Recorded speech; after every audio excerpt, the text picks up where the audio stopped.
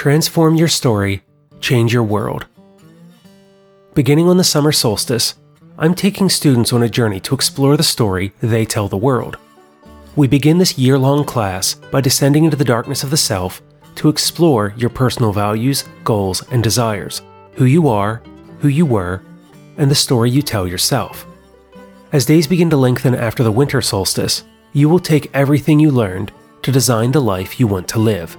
Emerging and blossoming on the following summer solstice, you will hold the knowledge and skills to master your inner and outer worlds.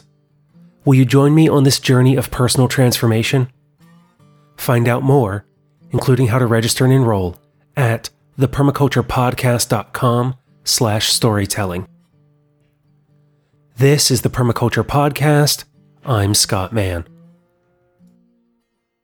My guest today is Nathan Carlos Rupley, a foraging teacher and member of my local permaculture community. He splits his time between being a stay-at-home dad, self-employed artist, and aspiring hunter-gatherer. When not hanging out with his family or walking in the woods, you can find him reading about a wide range of subjects including simple living, foraging, native agriculture, natural building, primitive technology, philosophy, applied ecology, theology, and more. He brings this knowledge to the table today as we discuss what he's learning from the native plants of his ancestors. The exploration of these plants and the related cultures provide insights into his place in the world and where he comes from. This leads to a conversation that ranges around a variety of thoughts, including how we can learn more about plants and their uses by studying folk and Latin binomial names, the ways in which understanding ancestral plants can teach us about our identity, the impacts of colonization on the colonized and colonizer, and being good mentors and ancestors, now and for the future. Enjoy this time with Nathan, and I'll join you again after. Then Nathan, if you're ready, why don't you give us a bit of your biography and background, and we can take the conversation from there. Yeah, my name's Nathan Carlos Rupley. I grew up back and forth between Burkina Faso in West Africa and Lancaster County. So some major culture shock going back and forth between there. And I have been an artist for all of my life, been interested in nature my whole life too, but didn't really know what to do with that side of things until I was working a job at a copy center, and a guy came in and he had hunter-gatherer tattooed on his hands, and he was getting a permaculture flyer printed out. And I said, your tattoos are funny. And he's like, no, I'm serious. And you probably know that it was Wilson Alvarez, who has been on your show multiple times. So, yeah, I wasn't happy in that job, and I learned more about rewilding and permaculture and really got into foraging. Wilson showed me my first couple plants, and then after that I got books by Sam Thayer and Steve Brill, and I would read those in the break room at work while I was on lunch and while I was on break, and read them every chance I got at home, and just really dove into it. Within a couple of years, I was already helping to teach foraging classes, and I've been doing that off and on since. I'm currently writing a book that includes foraging, but it's broader than that. So, yeah, that's about it. And that's where I know you, is from the local permaculture community, and you've taught foraging to some of my friends. I just saw someone post to Instagram recently that they had foraged their dinner and referenced taking a class with you. And so it's through that and your work with mycorrhizal films and some of your things there to create, was it Gather? Was your DVD on local plants? Gathering. Gathering, right. Which is now out for free on YouTube. Perfect, and I can point people to that. So from that work, initially with Wilson, and then reading the books of Sam Thayer and Steve Brill, both of which have been on the show in the past, where has that taken you over the years, and why this deep focus on plants and wild foods?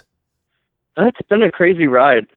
It started with me just wanting to learn how to get away from civilization, be able to find a way to run away as far as I could and live off of the land. And it's taken me to the place where I no longer want that at all. I just want to be a bridge for other people and just help be a good ancestor to people down the road, help put information out there so people can connect with nature and figure out what we can take from the past to move forward. My personal foraging life has really shifted over the years. I started out with mainly focusing on native plants and foraging strictly. My focus has really shifted over the years more towards weeds and invasives, and I keep on finding new angles to explore with them, and also just like tending the wild or semi-wild gardening, where I'm working with mostly wild plants, but just growing them along the edge of our yard. We live in a cabin, and we've got woods and llamas and goats all around us, but then we've got a small yard kind of on all sides, and all around that I'm tending different areas. And then I have one spot that is more heavily tended. It's still, most people wouldn't recognize it as a garden. I mean, it's got a raised bed with some radishes in it right now. People would recognize that, but the rest of it, they would just think it was a bank full of weeds. But really, I've got a lot of food in there and even more medicine. And why that move then from native plants to what we might consider weeds or invasives? Multiple reasons. And it doesn't mean that I've completely moved away from the native plants, but I have found that it's easier to build a relationship with them in a way that is helpful to the ecosystems. With the native plants, I hesitate to harvest them heavily, and also just a lot of the weeds and invasives are growing right around me.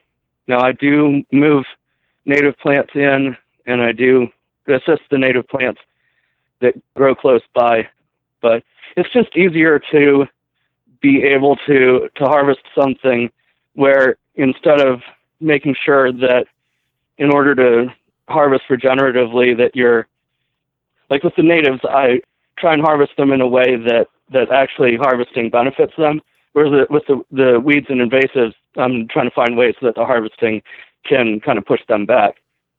And then more recently, what's really gotten me excited about the weeds and invasives is that I have been exploring my ancestry, and my ancestry is mostly British, Spanish, and Mexican. And especially been looking into plants that were used by the Celts and Anglo-Saxons and different peoples of the British Isles, and been discovering that many of these weeds that are growing all along everywhere pretty much, but all around my house, not only do I have a relationship with them as a forager, but they were herbs and food of my ancestors. So I've been exploring that a lot lately. And finding a connection to the places where your family came from and the plants that they cultivated? Yeah, or just that they wild harvested too. So it's been a real interesting journey. It's kind of happening, exploring decolonization and anti-racism work. And I had always thought decolonization was for Native Americans and other indigenous people. But I'm actually, as I'm digging into my ancestry, realizing that as part of living on somebody else's land, I can be a better guest here if I learn about my history and the good and the bad aspects of that, as I try and peel back my socialization as a white person and try and get back to the previous identities, all of which have their own set of good things and bad things. But it's really fascinating to move beyond the identity that I've been labeled with, understandably, in our culture, but trying to dig deeper and find more of the roots of that. It's interesting, in the circles I'm in, there's different extremes that I see in people trying to dig into their roots. On the one hand, there's my anarcho-primitivist friends who I agree with on a lot of stuff, and I come from that, but seem to sometimes think that if you're not going all the way back to the deepest hunter-gatherer roots, that it's not worth doing. I mean, that's a painting with broad strokes, but I'm really learning to just follow my roots back as closely as I can and learn what I can and see the pros and cons of the way those people lived. You know, there's a lot more hierarchy in, Celtic culture than there is in an immediate return hunter-gatherer band, but there's still a lot that can be learned there. And I think it's really helpful for us to learn where we come from and how really it wasn't that long ago that we were living fairly close to the land. On the other end of the extreme is white supremacists and white nationalists, if there's really a difference there, who also enjoy looking to their roots. And I obviously have some disagreements with them, and they don't like me very much. But I think they actually have some points, but then they totally misunderstand. I don't see how people can be exploring their tribal roots and yet somehow still sticking to a white identity when that white identity is the result of the erasure of those ancient cultures. So you're finding that this exploration includes a diversity of identities and relationships with plants as opposed to some kind of a singular cultural focus? Yeah. And the thing for me, because I have mixed ancestry, it's interesting. I mean, most people do. And even if you dig back to, Anglo-Saxon roots, that was a people that colonized previous inhabitants and were then colonized. So it's all complex. And it's interesting, though, studying the plants. On the one hand, you see how each culture interacts with the plants differently, and they have a different set of plants that they interact with. But there is an awful lot of overlap. So if you go back far enough, in my British ancestry, people would have been eating acorns as a staple food. Same thing for Spain, and not that long ago for my Mexican ancestors. They're from the Nuevo León area and also southern Texas. They migrated back and forth across what is now the border, and one of the staple foods was acorns there, as well as some interesting plants, one of which is sotol, which an alcohol is made out of, but it's also got edible parts. And where do you see the overlap of this exploration of your history and the plants? Are you finding new uses through this exploration, or is it that it's about the commonality between different cultures and the relationships that they have? A little of both. Mostly, it gives me a new significance to the plants that I already know. It also helps me to learn medicinal uses of them. So for some reason, I can learn my plants fairly easily.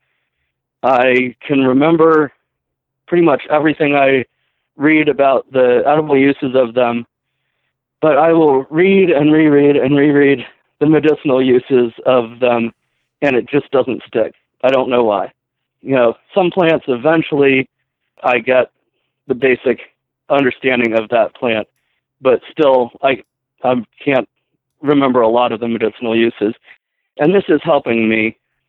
For some reason, I have been kind of magnetized towards understanding how these herbs were used by my ancestors, and so that kind of gives me a jumping off point other than just whatever health issues I might be having or know somebody that has, to make it more real for me. But everybody's going to have their own path and explore things differently. So it sounds like then that the cultures that you're exploring as part of your ancestry, that the stories that come with those plant uses help to reinforce those medicinal or cultural uses. Yeah. Like I said, when I first started foraging, I got Sam Thayer's books and Steve Brill's book. And I liked all of them, but Sam Thayer is more up my lane of, my personality and interests. And I obsessed over his books. I really liked Steve Brill's books, but I was kind of like, why are there so many folk tales and weird old English names of plants? And I was like, I just want to learn all the facts about these plants that affect me directly in my life right now. How can I use these plants? Why are there all these stories and weird names and stuff? And now what's funny is, as I started exploring my ancestry, I started running into these same names, Old English names and Saxon names and stuff like that. And I started learning the meanings of those names and going back to Steve Brill's book and seeing that, oh yeah, a lot of this stuff that I kind of skimmed over is the same stuff that I'm trying to research now. And so those are things like the common names that we might have for something as opposed to the botanical Latin and the way that those names differ across communities? Yeah. And something that's interesting about both the Latin and a lot of the folk names is that the name can tell you something about that plant. So, in the Latin, the genus name tells you what small group of plants that's part of, and then usually the specific name describes something about that plant. And it's somewhat similar in a lot of the older names in Old English and Saxon and stuff like that. So I've got ground ivy growing all around my house, and I make tea out of it and use it as a seasoning. And I remember reading about it being called alehoof, but didn't remember why. But in my recent exploration, I've discovered that that's because the ale is for ale because it was used to clarify beer and ale before hops was introduced to England. Another name for ground ivy is also gill over the ground. I understood the over the ground part because it's a mint that grows like a vine and spreads out over the ground. But the gill, I never understood why that name. Is gill some person from back in the day, or why is it called that?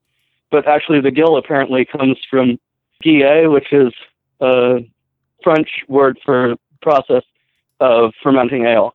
So once again, the name gives you an idea about the plant and its uses. Which are again reflective of those cultures in which they were used. Yes. How are you finding these associations of plants with cultures? You mentioned, the books of Steve Brill and Sam Thayer. My recollection in reading those is that they don't contain a lot of that, folk tradition. So where has your research led you over the years? Yeah. So, Steve Brill does mention it here and there. And he definitely mentions a lot of the old names, even if he doesn't mention what culture they come from. So it's a combination. I've got a pretty massive library of books. And so the book Backyard Medicine, it's an American version of a British book, and it has a lot of that in it. And it's all weeds and a few invasives. Also, Wild Urban Plants of the Northeast is a really good field guide by Peter Del Tredici. He has small sections at the end of each profile that mention a lot of this stuff. It's a real quick sentence or two, but it gives you a great place to go from there.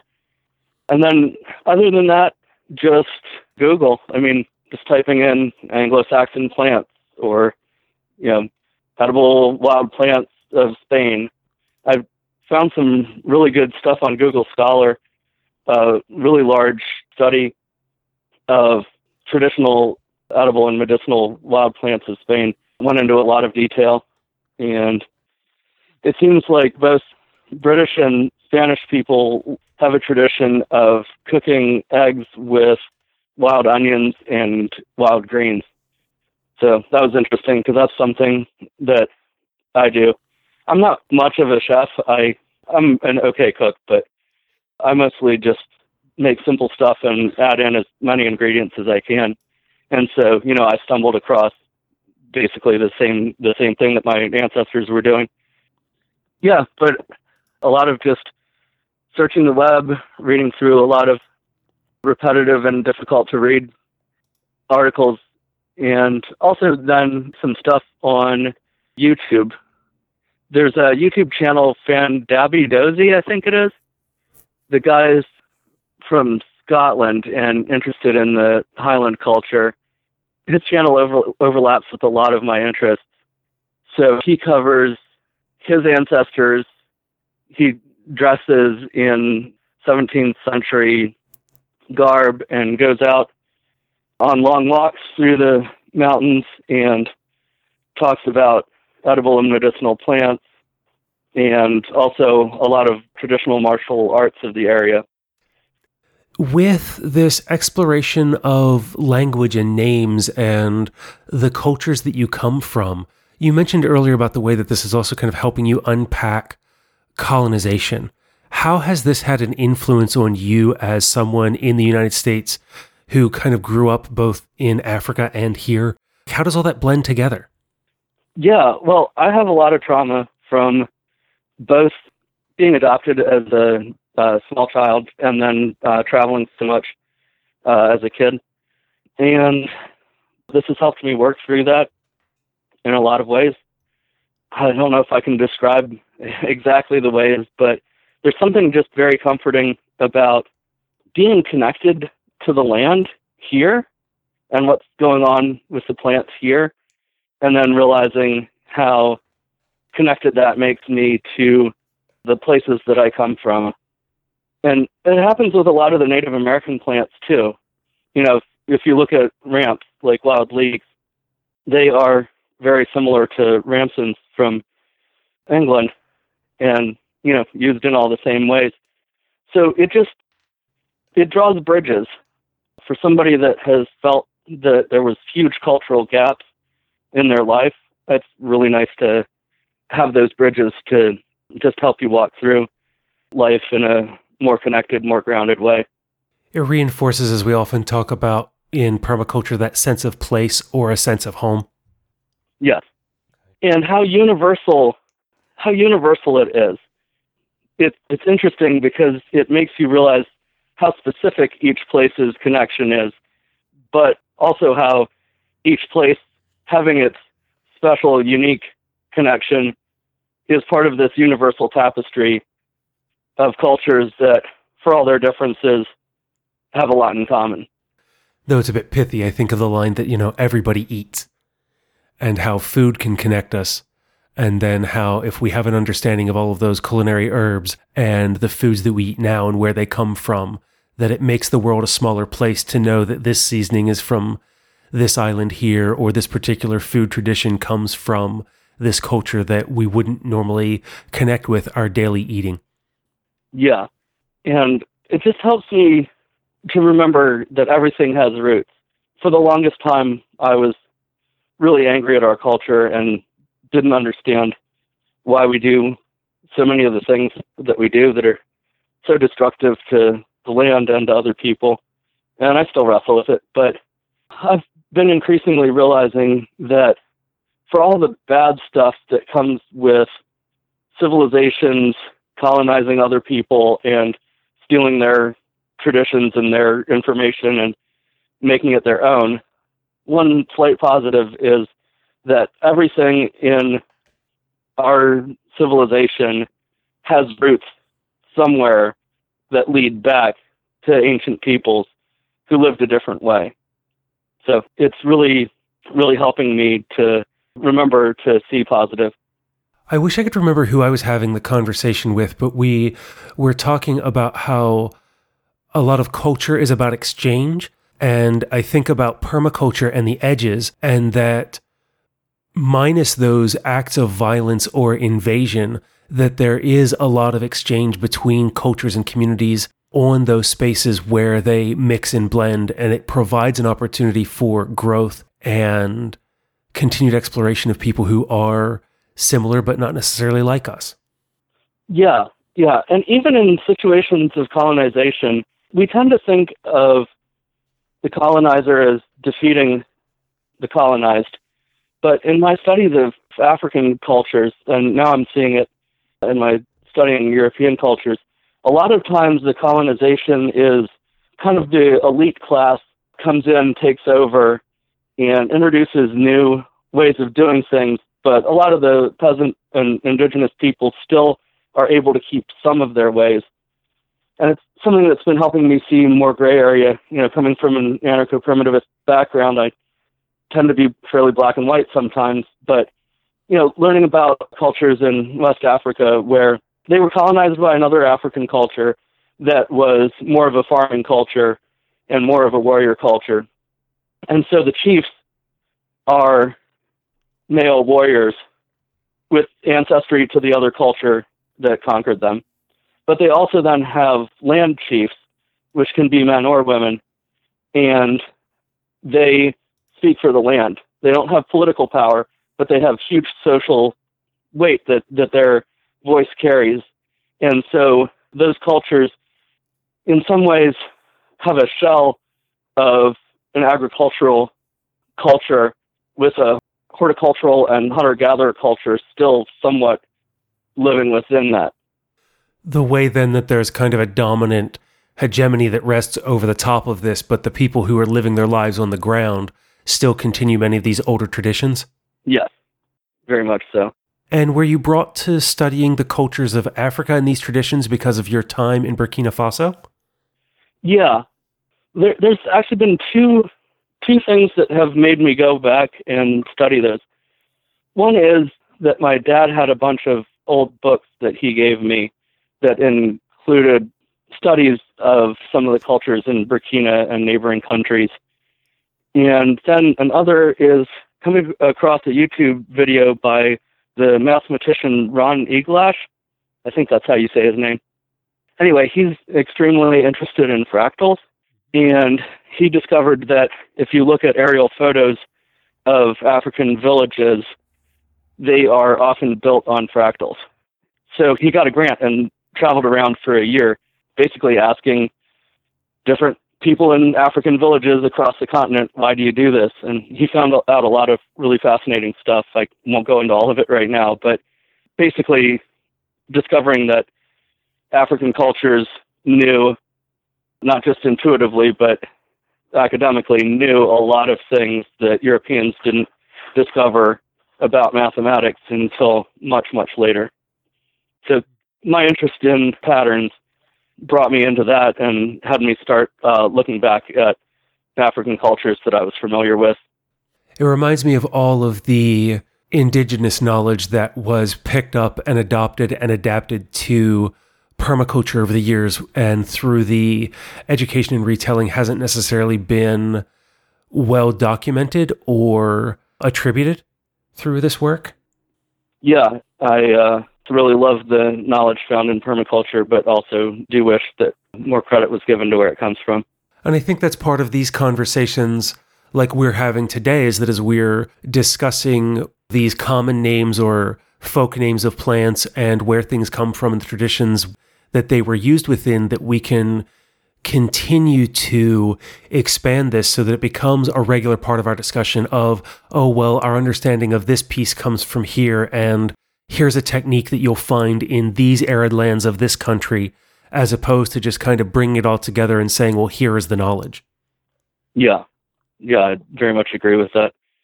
And I think it's important for people that have been socialized into white culture their whole lives to learn that we have a past, a diverse past with ancient cultures that knew a lot of things that we can learn about. Throughout my time rewilding, for the longest time, I was finding myself feeling guilty because I felt like I was just mining information from all these other colonized peoples that had some anthropologist go and learn all about them and then report it back to us. And so here I am having the privilege of being able to just mine information from people all around the world, being able to shift towards looking back to my own roots just really helps and has helped with that white guilt. I don't think, I'm often accused by white supremacists that I debate with online of just living in guilt all the time. And it's like, no, like so much of my decolonization work is acknowledging wrongdoing and then moving through it. It's not wallowing around in guilt. Yeah, you're going to have to occasionally find some areas where you might feel guilty about some things, and maybe rightly so. But it's not a wallowing. It's a learning, finding your own roots, seeing how your ancestors mistreated people and how they were mistreated by people. And it really helps bring us into more of an understanding. Obviously it's farther back in some people's past. It's still happening to some people now. But yeah, it helps you to gain more of an understanding of how complex history is. Well, and the way that you express that, I think about how sometimes when we need to heal something, we're going to hurt a lot more to go through it. And that feeling of guilt can be an expression of that pain of working through this understanding and getting to the root of it so that we no longer perpetuate those kinds of things in the world as people who are just trying to do better every day and make the world a more bountiful place for all life. Yeah. I've heard some people say, hurt people. And I've been trying to dig through all my trauma. I've got a lot of it, like most people, and just dig through that and see what I can build out of it and how I can use that to learn to be a better person. I'm never going to work through it all, but the journey is not always easy, but it's a reward in and of itself. When I think about my own path in many of these places and just being able to name and acknowledge what I've experienced and then using that as a place to, continue to move through it and to work through things, to, pull off the veil of my own ignorance, or at times being able to just admit, I have no idea about this subject or about what I'm experiencing, but I'm trying to figure it out. And being able to be patient with ourselves and with others. Yeah, I very much agree. I have a tendency to, once I think I've discovered a truth, really hold on to it very hard. But thankfully, I've had people come around and knock some sense into me occasionally. I think a lot of people, especially those of us socialized as white, are pretty sensitive when it comes to issues of race. And I just want to thank my friend Joe Whittle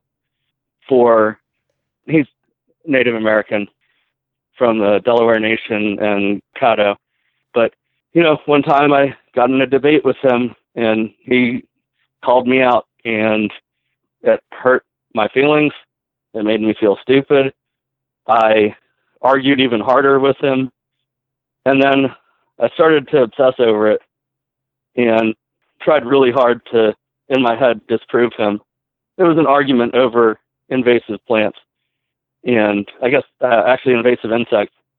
I eventually came to the realization that part of why I was working so hard to prove him wrong was because I was having a fight within myself, and realized that, maybe when a Native American person tells you how your ideas about invasive species affects them, maybe you might know some things that they don't, but maybe just take a step back and listen and see if you can learn something.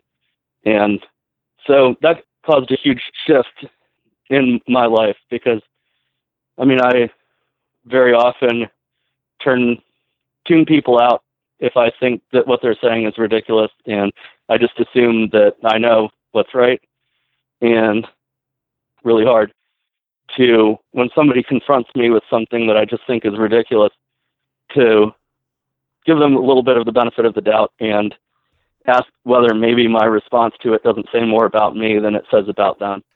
I think it's something that I've run across quite a lot between like the work of Stephen Covey and the 7 Habits of Highly Effective People, or Paulo Coelho and the 4 Agreements, that very often what we're experiencing is not about other people. It's about us and what we're going through, and trying to have the space. I mean, what I keep coming back to is we've been having this conversation is that second ethic of permaculture when it comes to people care. That really, that's what I keep thinking about when it comes to this conversation, is that understanding where we come from and the plants that matter and how they've had an impact on us as a person, culturally because of perhaps what we connect with, or just because of the society that we come from, that gives us better insights into ourselves. And then that by taking these kinds of actions and understanding the impacts that have occurred before, the damage that has been done to other cultures and peoples, as well as to ourselves, gives us that space to really begin to dig in deep below the surface, beyond just making sure that people have a roof over their heads or enough food in their bellies. Yeah.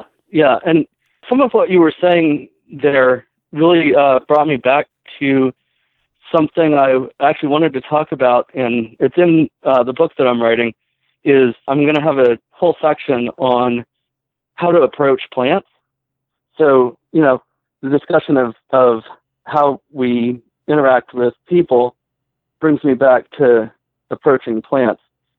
You approach a plant very differently than a human. They're constructed very differently, but the basics of doing that are very much the same. And one of the things that my process has evolved over the years, but a practice I try and make when I'm approaching plants is to stop, take a step back. That could be physically or just my mental perspective, or both. But take a step back, and instead of going right into that plant and diving into the details of it, look at the plant, see what's shading it, what is it shading, how much sun is it getting, what kind of ground is it in, is the ground sloped, how is it sloped, what plants are growing around it, are there other plants of the same species? If so, are they growing in some sort of a pattern you can figure out? How's it relating to the other plants around it? Are there mushrooms that you can tell are interacting with it in some way, or animals, or, just to take this big step back and look at the situation the plant is in, and then move in to observe the details. Look at the patterns. What do those patterns tell you? What family of plants that's from? What does that tell you about how you can interact with it?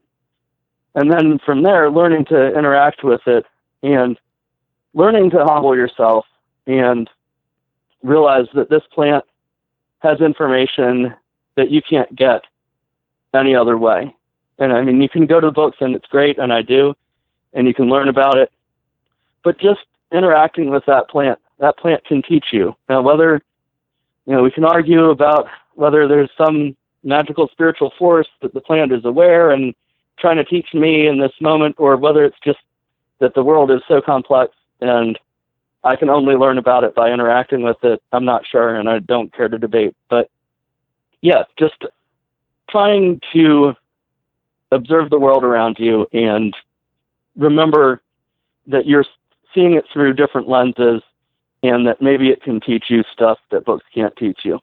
I know that often there's a running tenor in the permaculture community about woo and metaphysical pieces and spirituality and how all of those things come together. But in thinking through what you just said, that there's something to be pulled from the principles of practice, that if we sit and observe and interact, we can see what plants are growing together in that community, that there is a lot that we can find by being in the space with plants, by spending time in nature, that are not readily available in the literature, or what we may be able to find in a class without that hands-on experience in the place that we call our habitat.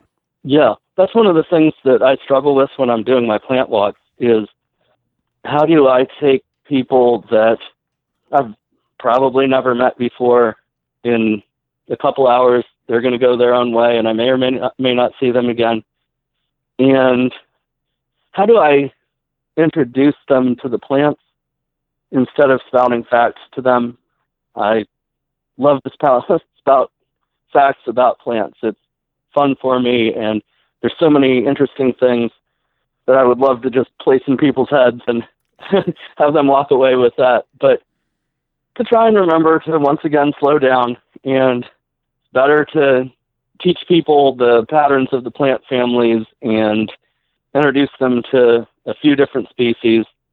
You know, there is some importance to being like, see this landscape here, it's not even a very pristine landscape, and yet there's like 50 different edible and medicinal plants right here. But after a certain point, nobody's going to remember anything I say. So it's more important just to help guide people to learn how to teach themselves and to learn from the plants. As one of my mentors said once to me, that we can be a guide on the side rather than a sage on the stage, and lead people to information rather than just to kind of like regurgitate it onto them. Yeah. Now, I think it's one term for it is coyote mentoring, and I think that is extremely important. One thing I wrestle with is that it takes a lot of skill to be a coyote mentor, and it really is in a 2-hour class. It's hard to mentor somebody that you don't have a relationship with. You know, it's very, very hard to learn enough about them to figure that out. And I know from some of the permaculture and rewilding classes that I helped teach in that I know I did not do a very good job when I was trying to coyote mentor. I ended up alienating people by I was answering their questions with a question, but my personality, maybe it came across more prickly than I realized I was being. And so it's one of those things where it's on me to do the inner tracking in myself to learn my emotions, learn my triggers, learn my strengths and my weaknesses, and try and figure out how to meet people where they're at.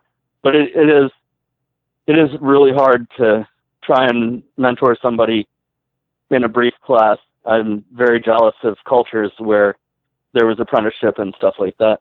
It's one of the things that I'm going through now as we're having this conversation. I'm designing a new series of course offerings, and it's what can I distill down that are the essentials to share with someone, because it's so easy for my own passion to come through and want to share everything that's possible. And then it becomes just like an hour of an information cram trying to drink from the fire hose. But what I hear there, like in your comments about coyote mentoring, is I think about like the Socratic method and being able to give enough information that we can raise additional questions to, continue to guide students where they want to go. And yeah, being able to do that as a teacher and an instructor in only a short amount of time and not having a lot of information, it's, what can I pick and choose that will be helpful to this person so that they get out of this class what they're looking for, while also giving them something that they're going to take away from it that's going to stick with them for years to come. Yeah, very much so. I'm really wrestling with that with my book. I've got a section on sticks. You would think a section on sticks would be fairly quick, but I'm pretty obsessed with sticks, and they're such versatile tools.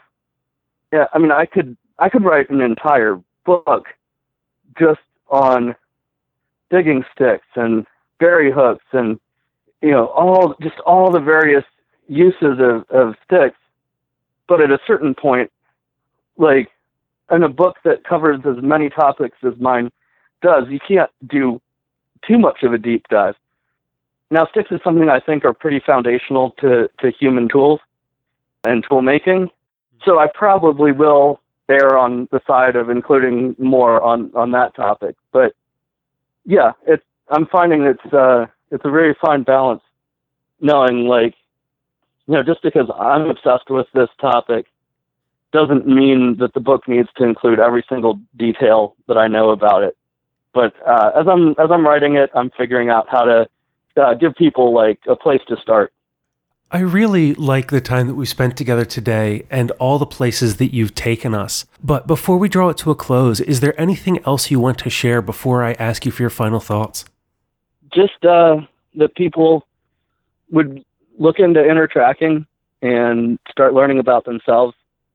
And then just to plug my book, it's called Earth Living, Becoming Useful to the Land, Culture, and Self. And I've got a Patreon at patreon.com/Nathan Rupley. And then from that, what are the final thoughts that you have for the listeners? Yeah, I would just like to thank you for providing the opportunity for this conversation. Would love to interact with you more on various topics that we share interests in. And for people listening, I just want to offer assistance. If you want any help knowing where to start on how to interact with plants or look into your ancestry and anything related to that, you can find me on social media or just email me, whatever you want. Do you have any social media accounts or an email address or anything that you'd like to give out? Yeah, I can give an email address, nathanrupley@yahoo.com. Awesome. And I'll make sure that I link to your social media because I'm pretty sure that I follow you on Instagram and a couple other places so people can find you out there in the world. But we had such a wide-ranging conversation from the ways that we can teach and have an impact in students' lives to what we can do to kind of uncouple from the identity we might find ourselves living in to healing trauma and connecting to plants. It's really been a great time to have you here. And I'm sorry it took so long to do this. We've been in touch for so long, but I'm glad we finally got the opportunity to sit down and do this. So thank you so much, Nathan, for joining me today. Yeah, no problem. Thank you. And that was Nathan Carlos Rupley. As he said as we wrapped up, you can email him at nathanrupley@yahoo.com with any comments or questions. If you want to learn more about how to rewild your yard, or if you're ever here in central Pennsylvania, would like to join him for a foraging class or plant walk. I've also included links in the show notes to where you can find him around the web, as well as to his YouTube channel where you can watch gathering and other pieces on foraging. Nate reminds me that wherever we come from before studying permaculture, whether doctor, tech nerd, stay-at-home parent, or an artist in a copy shop, there's more to learn than any of us can accumulate, even if we had lifetimes to study. What we learn along the way can also take us to unexpected places. Even though we start in the landscape, discussing plants, animals, ecology, and design, we only begin there. If we're interested, our exploration can take us much further, to a myriad of different places, as we seek to practice not only where we are, but as who we are. Whatever you are called to do, there is a place within the permaculture community for you. What are you doing right now that makes the world a more bountiful place? If you're finding something difficult or feel stuck, what would help you take your next step? Let me know. Send me an email, show@thepermaculturepodcast.com. Schedule a call with me, calendly.com/Scott-man, or drop something in the post, The Permaculture Podcast, P.O. Box 16, Dauphin, Pennsylvania, 17018. Until the next time, spend each day learning more about plants and your ancestors, while taking care of Earth, yourself, and each other.